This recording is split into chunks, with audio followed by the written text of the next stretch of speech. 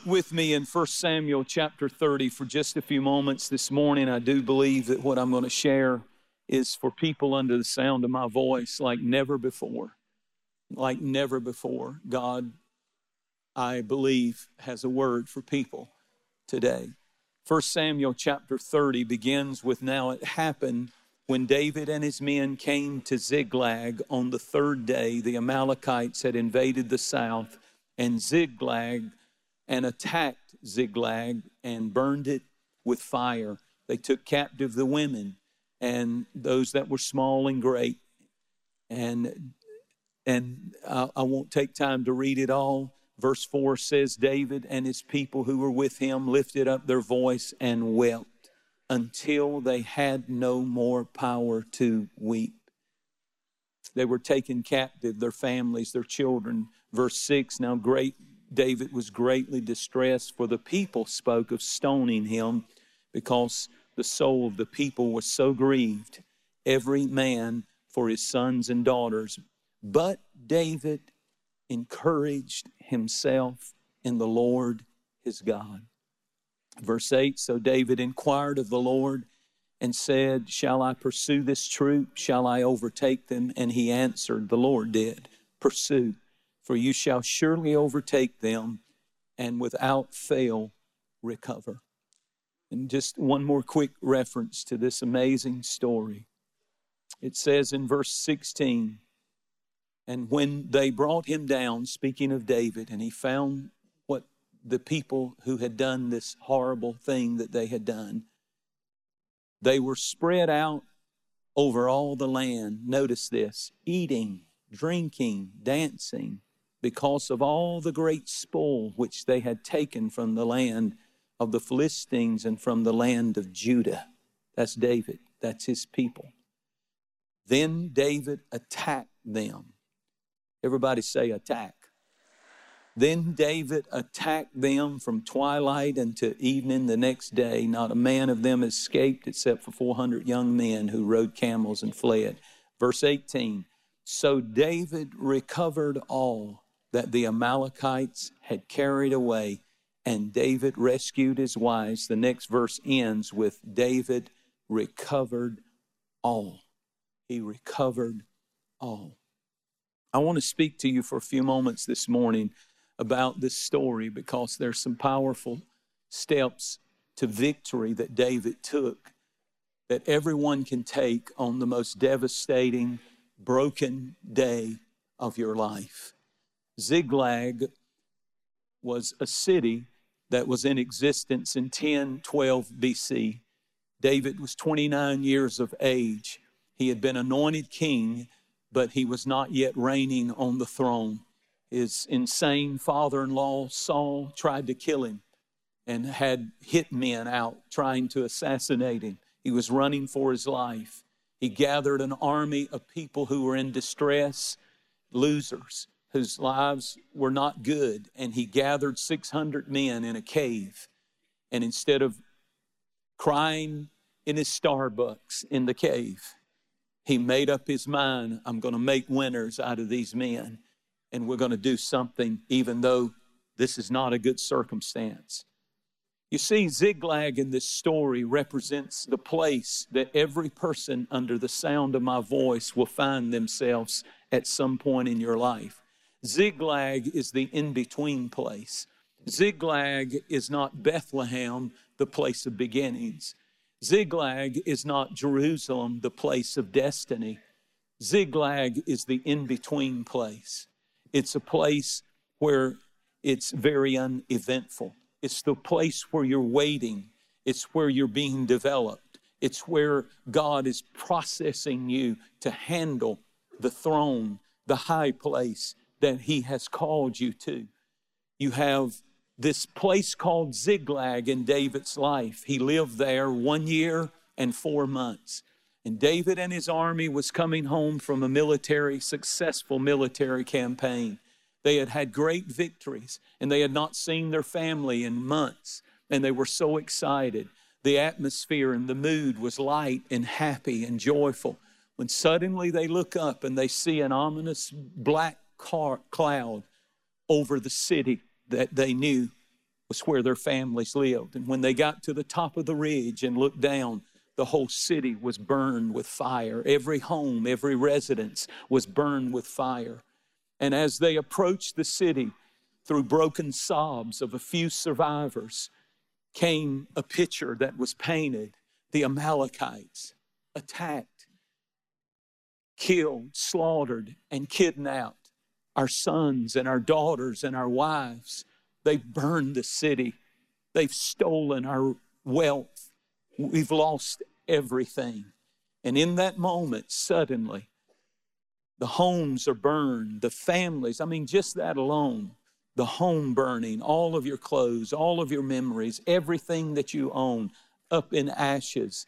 The homes burned, the families lost, financial empire completely robbed. How do you go on? What do you do when you face a day like David had to face? And every one of you are going to end up in Ziklag at some point. It's the worst day of your life. And we can pretend it's not going to happen, but you will have a day where you will find yourself standing in the ashes and the smoke of something that just absolutely devastated your life. David could not avoid Ziklag. You will visit it somewhere between the prophecy and the destiny. John 10:10 said, the thief comes to everyone's life to kill, steal, and destroy. But David took some steps to victory, some practical things that you ought to do when you're at the worst place in your life. And the first thing that David did was, number one, he wept. He wept. I think it's so significant that he stood in the midst of the smoldering ashes of everything that he had lost, and he began to weep. He wept for his city. He wept for his home. He wept for his children and his family and his wife. He began to weep. And not only did David weep, but this is so amazing to me, those mighty men, those powerful, we would call them Navy SEALs and then some, because these men, if you read the book of Samuel, were warriors on another level, hand-to-hand combat. In other words, they had faced death many times. They had become used to bloodshed. They had faced tragedy so many times, but on this day, grown, massive, strong, powerful men wept, your Bible said, until they could not weep anymore. They wept. That's what you do on the worst day of your life. There was no more strength to weep. A lot of people think that if you have faith, that somehow if you live by faith, you'll be immune to your feelings. That somehow you shouldn't let anything affect you, that any sign of tears and sorrow and grief and pain and devastation is somehow a failure of faith. But the Bible doesn't teach that. Many of the greatest people in the Bible wept. Abraham wept when he stood at the tomb of Sarah, his wife.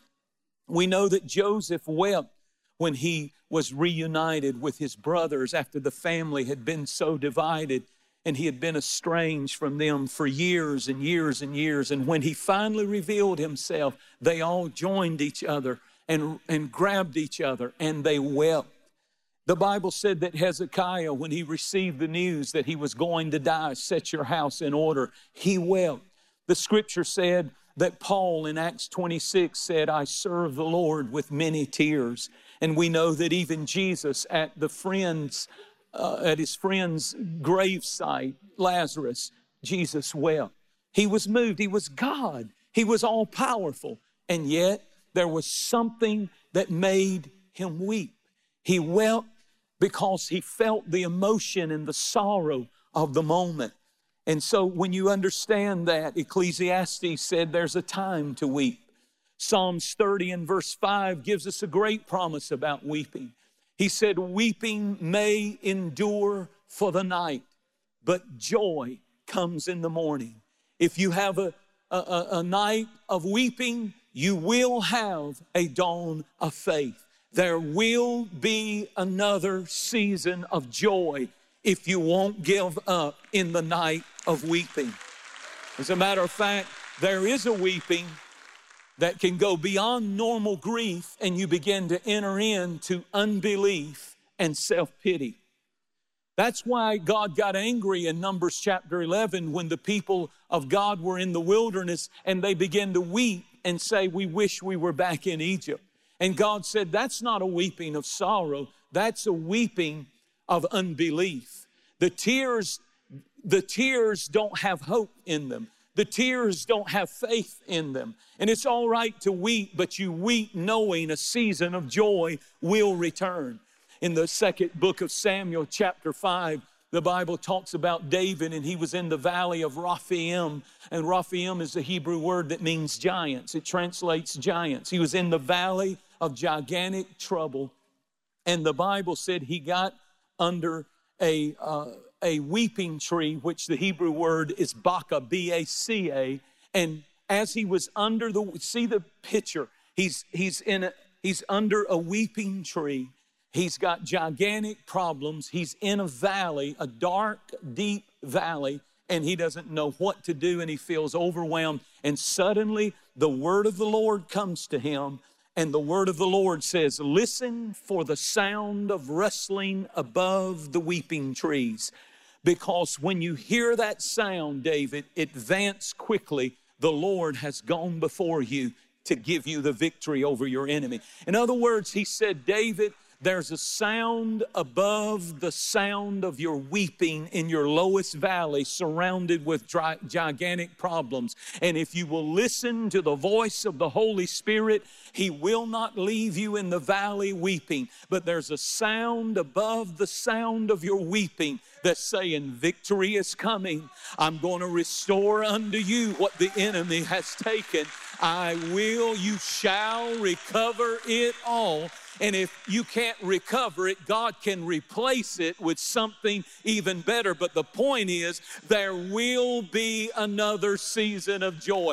God will wipe every tear from your eye. God will take what the enemy meant to destroy you, and he will get glory out of it. If you believe it, say amen. You will never receive a miracle feeling sorry for yourself. At some point, you've got to come up out of the tears of unbelief and self-pity and say, I'm crying, but I'm also believing that if weeping endures for the night, joy is coming back to this family, to this marriage, to this life, to this situation. Clap your hands if you believe it and say, praise the Lord. Don't let grief conquer you. Don't let grief conquer you. Don't let it conquer you. Psalms 84 and verse 6 said, passing through the valley of Baca. Not taking up residence there. Baca is weeping. You will have times when you pass through. It goes on to say, if you read the verse it says you pass through. You don't take up residence. You don't live there. You don't stay there. But you pass through. The 4 lepers had the right attitude. The 4 lepers asked the right question when tragedy hit and they were in the middle of death and devastation. You know what most people do when the tragedy hits their life? They ask all the wrong questions. I've been pastoring a long time and I've lived a long time. And I find myself asking the wrong questions or hearing people why. They ask questions like this. Why has this happened to me? Why? What did I do to deserve this? How much more can I endure? They ask the wrong questions. But the 4 lepers had the right attitude in the middle of a tragedy, and they asked the right question. You know what they asked? They said, you know what? Why sit we here until we die? Why should we just sit here? It has happened. There is nothing we can do that can change it. But bless God, we're not going to sit here till we die. We're going to get up and walk by faith into a brighter tomorrow, because God promised if weeping endures for a night, there will be a dawn of faith, there will be a dawn of smiles, and joy will be restored. You don't have to sit in the situation and be sad the rest of your life. I think I'll get up and I'll look for a better tomorrow. Shake off depression. Rise up out of fear and anxiety and even the trauma that you've been through, and throw up your hands and say, I've got a promise, and if David could recover, I will recover in Jesus' mighty name. Say amen, everybody. The second thing that you do when all awful things happen is, number one, you weep, but you weep with faith, knowing that another season of joy is coming. That's God's promise. Number two, you refuse to get bitter, because the Bible said that the men began to blame David. David, who had helped these men immensely. David, who had done all kinds of things for them. But in that moment, when tragedy hits, human nature inside of all of us is to blame someone. We start blaming one another. We start blaming this person and that person. And then we begin to get bitter. Once we move from tears, if we don't control ourselves and line up with the Word of God when we're going through a grief and a tragedy and the worst situations that life can offer us, if we don't watch it, we get bitter at people and we blame people, or we get bitter at God and we blame God. And this is what David refused to do. About Hebrews chapter 12 and verse 15 said, be careful that a root of bitterness not spring up in you when something happens that you don't understand, or somebody does something wrong to you, that a root of bitterness spring up and cause trouble, and many there be defiled by it. In other words, a root of bitterness, the text said, causes trouble. Trouble in your health if you get bitter. Trouble in your mind. Trouble in all your relationships. When you carry bitterness and unforgiveness, it will destroy you. Proverbs talks about that if you faint in the day of adversity, your strength is small. And what you have to do is you have to realize that when you have a tragedy, don't just curse it and rehearse it and disperse it and then curse it some more and rehearse it and talk about it more and more and then disperse it and tell everybody and more and more. You keep doing that. It's a vicious cycle of curse it and rehearse it and disperse it, curse it, hearse it, disperse it. I want to throw one more in there. Reverse it. Reverse it. How do you do that? It starts out as a seed of offense, but if you walk in forgiveness, then that seed is eradicated. But if you don't forgive and you don't release forgiveness, that seed becomes a root of bitterness. And Jesus warned us in Luke chapter 19 that offenses will come. Bad things will happen. People will do you wrong. Situations will come where you have in the natural a reason to be offended. But he said, don't let that get a hold of you. Colossians 3 said, put on tender mercy, kindness, humility, meekness, long-suffering, love one another, forgive one another, even as Christ has forgiven you. Matthew 6:15. But if you don't forgive men their trespasses, your heavenly Father will not forgive you your trespasses. Well, how in the world do I get beyond the bitterness, Pastor? How? How do I do it? The Bible said that the children of Israel in Exodus 15 were in the wilderness and they were thirsty, and there was a pool of water that they found, but when they tasted the water, it was bitter. But God showed Moses a tree, and he said, take a limb off that tree and put it in the bitter water, and the bitterness will become sweet when the tree gets in that bitter situation. What is the tree? Proverbs 15:4 tells us how to turn bitterness into sweetness. A wholesome tongue is as a tree of life. And what Moses put that tree in that bitter water and it turned it sweet. Our tree is our words. In other words, speak words of healing, not words of criticism. Speak words and use your tongue for healing. Use your tongue in bitter situations and begin to speak the word of God and begin to speak life. If your marriage is bitter, if your life is bitter, our tongues can be the healing force that turns bitterness and roots of bitterness and anger and unforgiveness into healing. The tree of life is right there in your mouth. It's called your tongue. And when you speak, a wholesome tongue is as a tree of life. Proverbs 4 and verse 23 says, keep your heart with all diligence. Watch this. For out of it springs water. That's speaking of water. Springs the issues of life. And so you speak healing words and you turn bitter into sweetness. He made up his mind and he wept, but he wept in faith. And then he refused to get bitter. And then thirdly, this is a powerful step to victory that David took on the worst day of his life. He encouraged himself in the Lord. He said, I am not encouraged by my circumstances. I am encouraged because I'm focused on God. He wept, he refused to become bitter, and then he encouraged himself in the Lord.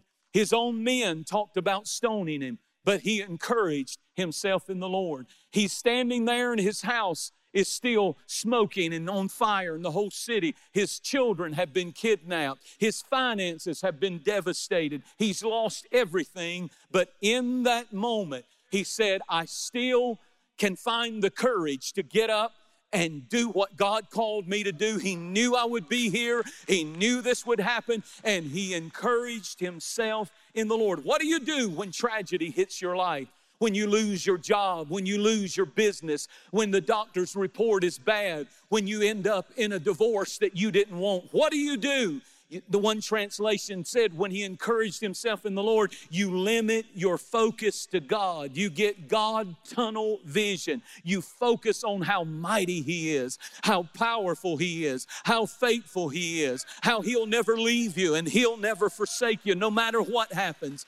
In Acts 26 and verse 2, the Apostle Paul said, I think myself happy.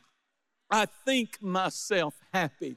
I think myself happy. One translation said, I command my emotional state to be one of joy and happiness. Another translation said, I choose the joy of the Lord as my dominant emotion. Hallelujah. In other words, you just get up and you say, I can have a cheerful consistency. I don't have to be laying down in depression and fear and worry all the time. That's not God's will for your life. Encourage yourself in the Lord your God. He's still mighty. He's still powerful. He's still fighting for you. He's still on your side. Shout, depression will not dominate me. Fear will not dominate me. Worry and defeat and failure will not dominate me. I will encourage myself in the Lord my God. When the lepers started walking by faith, the Bible said God magnified the sound of their steps. Have you ever read that? It uses the word magnified the sound of their steps. You know how you magnify God? When you walk by faith, no matter what you're going through, and you don't know how you're going to make it, and you don't know what you're going to do, but you keep walking by faith, you magnify God. And you know what the scripture said? David said, magnify the Lord with me, let us exalt. It's like taking a magnifying glass, and instead of magnifying the problem, you take the magnifying glass and you put it on God and on his promises, and he gets blown up in your life. And you know, I'm just going to preach it. In Acts chapter 10, do you know what the Bible said? The Bible said they heard them speak with tongues and magnify God. One of the reasons you need to be filled with the Holy Spirit and get a prayer language and pray in the Holy Spirit is because the Holy Spirit will magnify God. You can be so burdened and so beat up, but when you begin to pray in the Spirit and worship, God is a spirit, and they that worship him must worship him in spirit and in truth. And boy, when you begin to magnify the Lord through the power of the Holy Spirit praying through you, then God is bigger than any mountain or any giant you're facing. I choose the joy of the Lord. and he encouraged himself in the Lord. Isn't that something?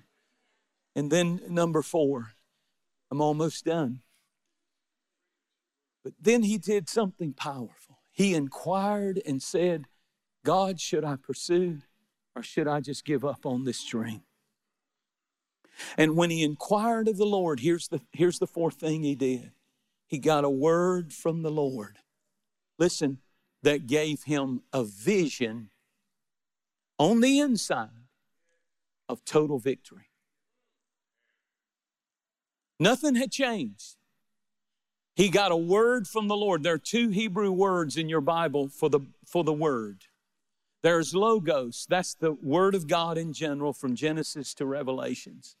That's a general, that's the Bible. That's God's word. That's logos. Then there's a word called rhema.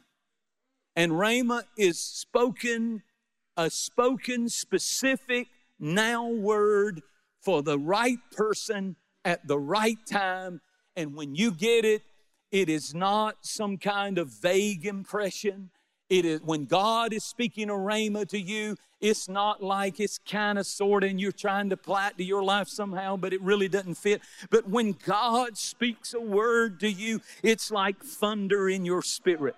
It's like suddenly, even though you're in the same situation, he still had the smoke, he still had the fire, he still had the missing kids, he still had the family devastated, he still had the money messed up. But right in the middle of it, when he got a word from the Lord, suddenly he had a vision of victory in the same circumstances. It was a specific word for a specific person in a specific situation. And when you get a word like that, God says, now it's up to you to stand up and take what I gave you and fight. And when I tell you to move, move, for you shall recover it all. Give God a big praise if you believe it.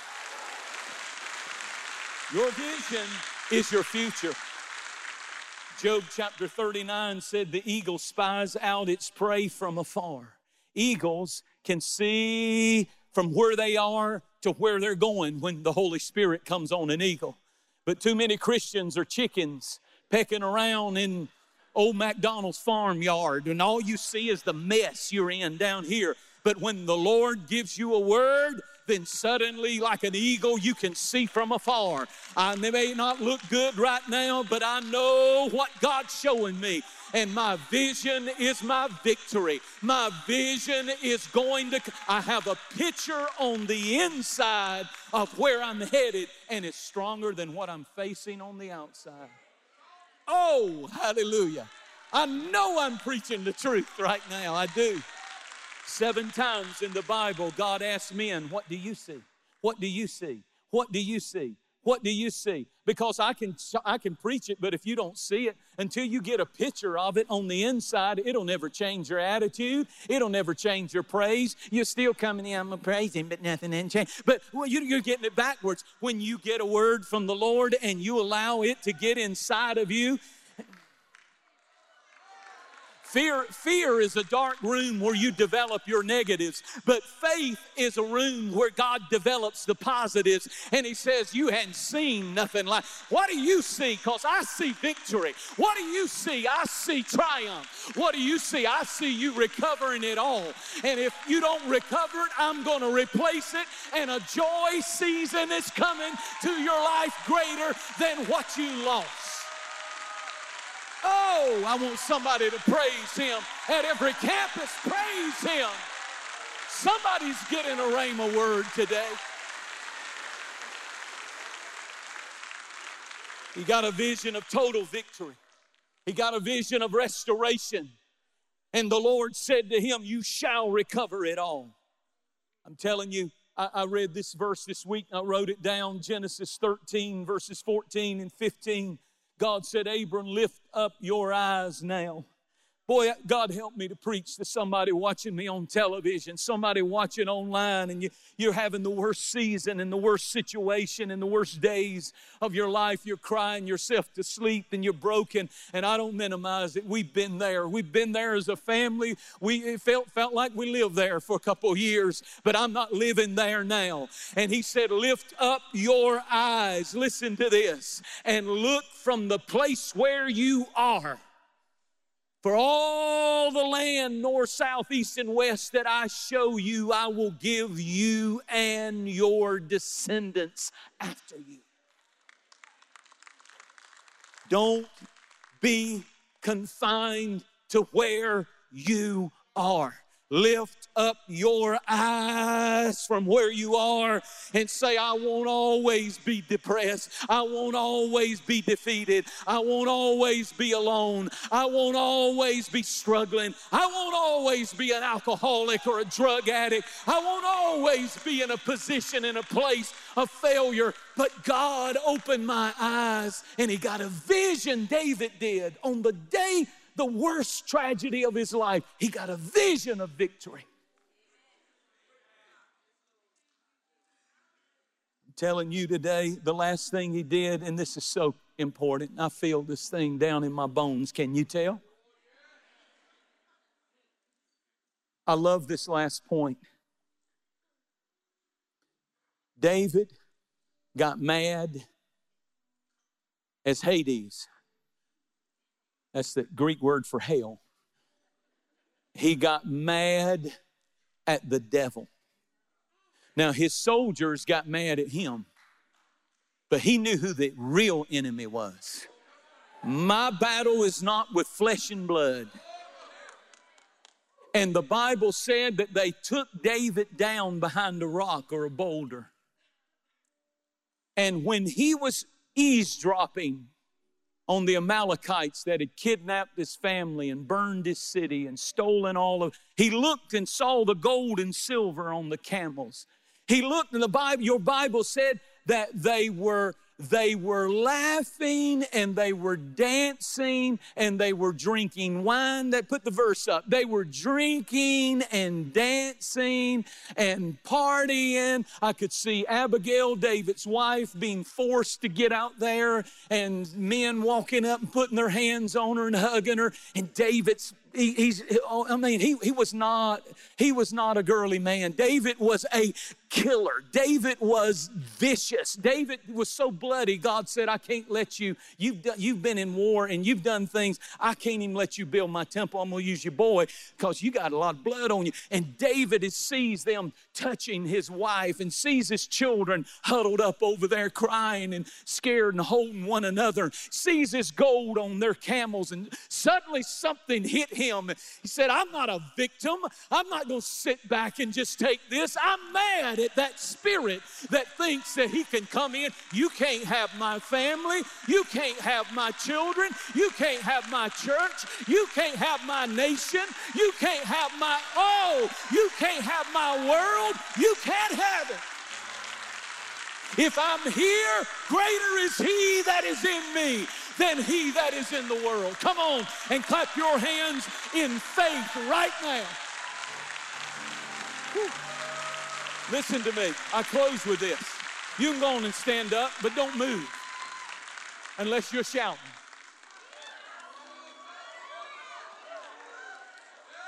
Can we offer God a praise right now just because it feels in order?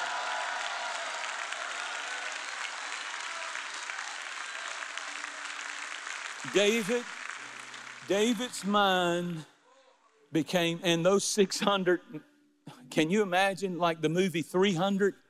He had 600 of them. Literally. Can you imagine how blind with rage when they saw their wives and their children being held captive? Can you imagine?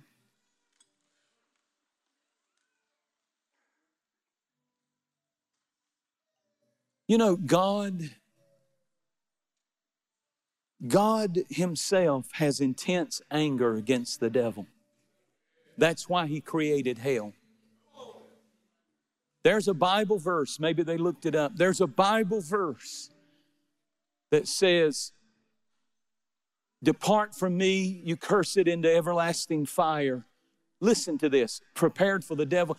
The reason that God ever made a hell is simply because God has an intense anger against the one who comes to kill, steal, and destroy, the devil and all of his demons. And God said, my anger is so, I am so furious at what he does to people that I'm going to prepare a hell. And one day, one angel's going to wrap it around, a chain around Satan, and he'll be thrown into that hell that was prepared for him. Not for you, not for me, for him.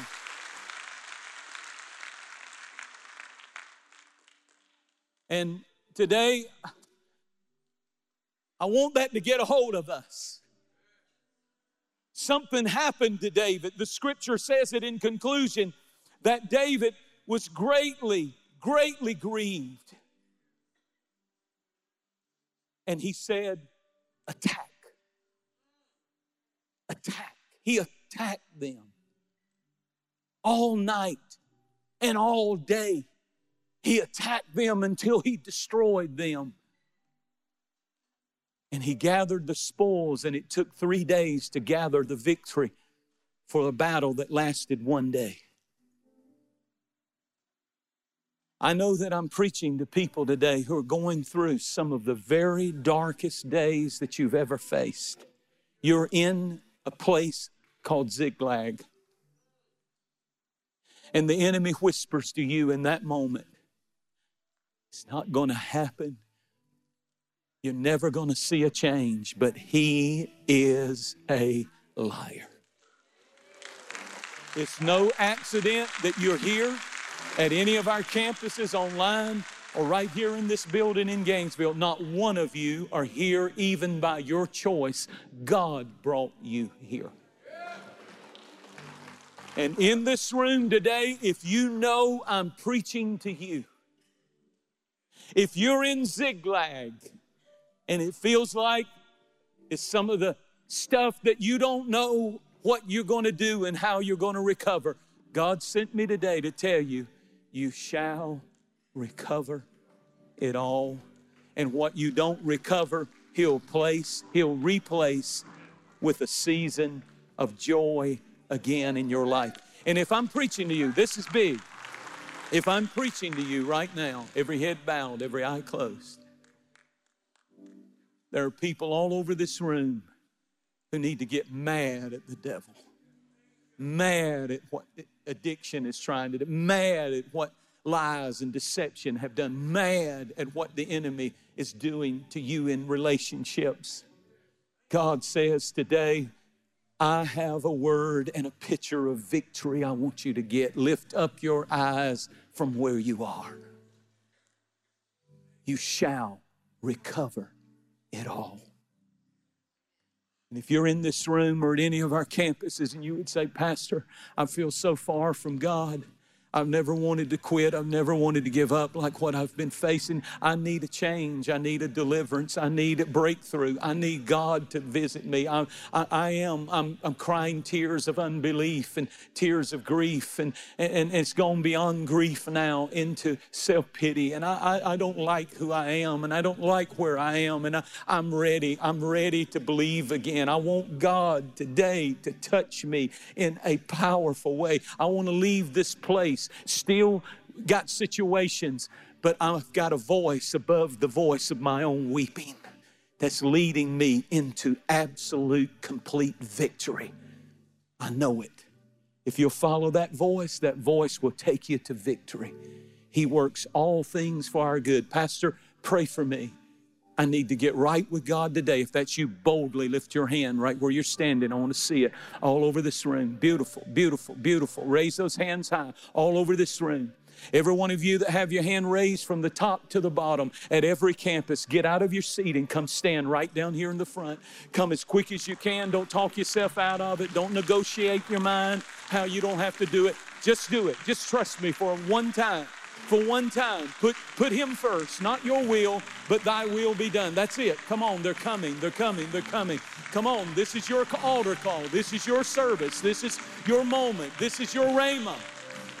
This is your specific word for a specific time and place. This is it. They're coming. Clap your hands. You're golf clapping. There's rejoicing in heaven right now. Angels are shouting in heaven according to Luke 16. We ought to praise him. We ought to thank him. We ought to encourage these people. Because God's doing a mighty, mighty, mighty work. That's it. That's it. That's it. Come on. Come on. Come on. Come on. Come on. If you've been crying bitter tears, come on. If you feel like there's no way out, come on. If you feel like you're directionless and you don't know where to turn and what to do, come on. This is for you today. The Lord knows who you are. The Lord knows what you need. Hold on one moment. Come on. Come on. Come on. Come on. Come on.